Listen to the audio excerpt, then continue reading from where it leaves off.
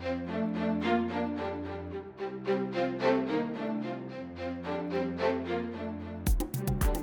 there, SE Land. This is Twig, Anthony Twig Wheeler, coming in episode 23 of Twig's SE Reflections. It's a podcast series for SE practitioners and students, folks who are studying and thinking about psychobiology, somatic arts, interpersonal communication with clients who are working with nervous system distress patterns, trying to help people feel better.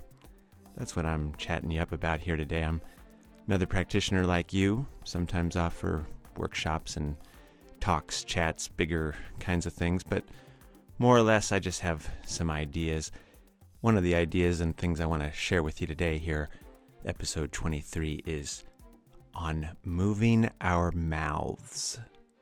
Yeah, like, your mouth, my mouth, as practitioners, moving our mouths. Motor actions, coordination, those kind of things happen and they become developed by use. To think about our lines, to think about what we might say is of value. But having our motor movements, the actual movement of our musculature, make the movements that we're thinking about imagining, is a way to help prime ourselves to be able to move easier in the future, as well as kind of get some relief and some completion on the reiteration that is coming through as an instruction of telling us to do something, so that there is some kind of satisfaction in doing action that doesn't come when you don't actually do an action. So there is this kind of thing that I find to be true, is that in our sessions there's a lot of improvisational moments. There are things that you don't know what's going to happen next. You don't know what needs to be said. You don't know what your client is talking about.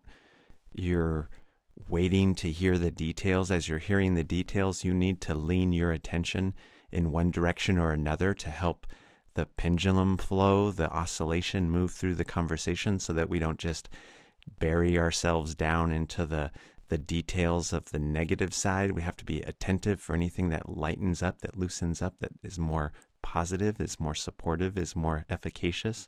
And in this way, there are times that with some people who are talking really fast, like I was just a moment ago there, we need to let ourselves say something. Sometimes we need to speak very improvisationally, very spontaneously. In fact, there is a lot of good thinking, I think, in the interpersonal dynamics of therapy, and I got a lot of this from Stephen Hoskinson myself. Like, just being able to show up in conversation with clients is just a dramatic value. It just really helps the flow and ease of the interaction and the sense of, the development of the sense of safety. Practicing letting our mouths move, it can be very helpful in actually seeing us be more spontaneous in sessions. So at some time along the way here, I started looking at, vocal lessons, and I did some Alexander technique classes, and I did I played with different kinds of ways to get access to allowing my mouth, allowing my verbiage, allowing my thought to, sound connection, thought to moving through to actually making the sound connection. I looked into various different ways to enhance that. And I think the ones that I ended up enjoying the most, and I lean on to the most these days, are things that I picked up from comedy improv theater, which I use a lot of these things in my Practicing Our Lines workshop, where I kind of play a lot with presentation and how we deliver our lines so as to be able to talk to different clients at different times when they are expressing different, combinations that come along with different places along the resiliency spectrum. You talk differently to somebody who's talking slower to you, and you talk faster with somebody who's talking faster with you, and both of those help you to, being able to attune and see where a person is at on the resiliency spectrum and what kind of expressive pattern and pacing their organism is expressing. And you want to attune to that well enough that you're not putting their organism ill at ease from your presence, but in fact more at ease for the phase that they are currently kind of in or under influence from. Yep, that's what we do in that class. We look at how we, can talk to, play with different types of attitude and presentation, conveyance and such. And inside of some of that, here are 3 of the things that we do that I'm trying to get at: the practice of just allowing a thought to come through our head, out into our mouths and out into the world. Even sometimes it's not appropriate. Even sometimes it doesn't feel appropriate. Even sometimes it doesn't feel necessarily directly exactly what you want to say. Even sometimes it feels like you're stumbling. In many of our sessions, we have to be willing to talk even before we know exactly what we're about to say, simply because we need to influence where the person's attention is going. And if we can see them going headlong into harm, we might need to come in and say something very quickly, in which case we need that clear channel through the thought to motor system out into the world. Even if wow, that is so interesting. Could I just get you to that's so interesting. Could I get you to just tell me a little bit more about that moment when you turned? You said you turned. How do you mean you turned? We might need to come in at a split second of just the tiniest little pause in a person's narrative right before they're headed over that cliff headlong into harm, and we're going to come in and thought to word out. Here are 3 warm-up things to help us have more access to the motor system in our mouth in that quick kind of way. Number 1 is a improv game called Word Ball. It's just a classic warm-up exercise. Usually it's done in a circle of people, and you have an imaginary ball in your hand. And one person throws the ball and says a word, just any word that comes to mind. Another person in the group catches the ball. The ball was thrown directly to a person, intended to go to that person. That person catches it and then just says a word as they're throwing it on to somebody else. Another word, it's just whatever word comes to mind. Doesn't have to necessarily be association, not necessarily trying to build a sequence or a significance or a meaning state or anything. Just the first word that comes to mind. Tomato, plant, soil, ground, towel, wash, clothes, sun, wind, bother, who, knows, if, not, is not, and you just try to go from one word to the next, allowing the next word that comes to mind to just come right out your mouth. There's no wrong way to do this. It's only a matter of allowing your thoughts, the next word, to move through your mouth and move on from there. Didn't catch what the last word was? No worry. What's the first word that came to your mind? Didn't make sense? No worry. We're just allowing the next new word that comes to our mind to come out of our mouths.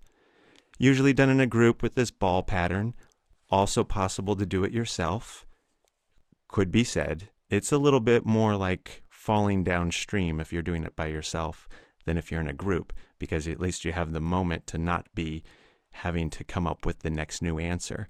As you're walking to your office, you might just be chair, carpet, sun, moon, light, bright, dark, stars. That's Word Ball. A second one that I borrow and have a great deal of fun with from comedy improv theater is just the practice of gibberish. Everybody has their own language, their own, kind of sounding that they came up with as a youth, as a babe, as an infant, and you just made your own sounds. And whether or not we recognize it to today or remember it, we still have that. We have that. Everybody on this planet has their own gibberish. Your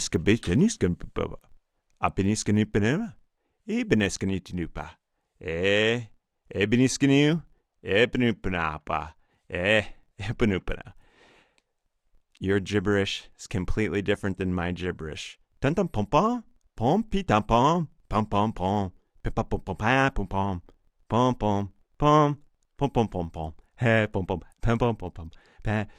Yours is completely different than mine. Eska ni pa ni skunopa. Eska ni ibera tutumpa. Enamoni skanu. Eh? So many different things come out of practicing and playing with gibberish, allowing your mouth to move, not judging what you're about to say, having free form of movement from one kind of sounding to the next, playing with the rise and fall of your prosody, your tone, your pattern, your rate, pace, your rhythm, all of that. Certainly just a place to warm up the tongue before you're about to spend 6 hours in the day trying to talk eloquently with people. Why warm up just at the beginning? Why not warm up as you're walking into your office? Eskini dipidipipu erat buata eskinumpananayo. Sometime in the day you might find your mouth just a little bit easier to find those, oh, really? She did. Oh? Different sounds that might help you to kind of grab and hold and direct people's attention as you need to in some of our sessions. So that's gibberish. The third one is to do a speech in numbers. A speech in numbers. What's that? To make a speech as if you are orating, as if you are providing from the balcony steps an oration out into the world, out into the universe, out into the masses in front of you, to give the speech of a lifetime, the speech that expresses all of the range of human emotion and contact with feeling state that you personally could ever imagine having access to expressing. I know it's a tall order, and it goes something as simple as 1, 2, 3, 4, 5, 6, 7, 8, 9, 10, 11, 12, 13, 14, 15, 16, 17, 18, 19, 20. And in this classic exercise, you just carry all the way through to 100. You go in a speech in numbers from 1 to 100, moving through all the range of emotion that you can find, the pacing, the timing. You're just looking for the sense of variation. Now, when you do this with somebody else who's listening, it can be really touching and very interesting to do. So I'm going to actually encourage that you might find somebody to do it with sometime. You just share, one person listening as if they're listening to a speech of a lifetime, and the other, you or your partner there, just like letting it out. 1 to 100, just running through all the different numbers, your own improvisational pace, but within the structure of 1 to 100. Those are just 3 different kinds of little practices that allow our minds, our mouths, our faces, our vocal apparatus, our social engagement system to just practice variation, range, pacing, tone. And those are things that I do as I'm headed into sessions quite regularly. It's true. I actually do. It's a way that I wake myself up going into session. And at times when I'm not quick enough, it has been helpful to kind of give myself a little bit of momentum in my off time with those practices. Plus, they're fun. Enjoy. Take care.